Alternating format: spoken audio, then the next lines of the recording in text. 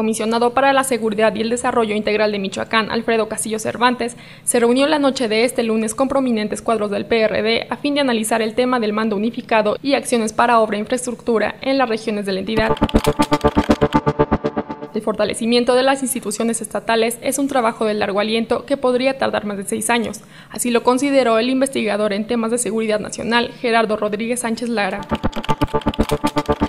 Alfredo Castillo Cervantes informó que durante las primeras horas de este lunes, el alcalde perredista de Lázaro Cárdenas, Arquímedes Oseguera, fue detenido por la Procuraduría General de Justicia del Estado por los presuntos delitos de secuestro y extorsión en grado de participación, además de sostener fuertes vínculos con líderes de grupos delincuenciales que operan en la entidad.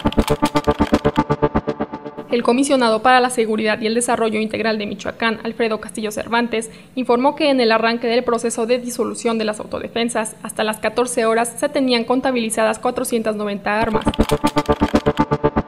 Omar Alejandro Soto Gil, tesorero del Ayuntamiento de Lázaro Cárdenas, fue detenido como presunto copartícipe de los delitos que se le imputan al alcalde Arquímedes Oseguera.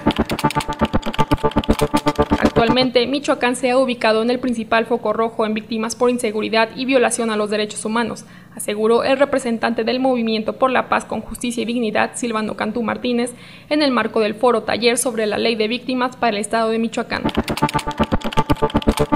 Agencia Quadratin.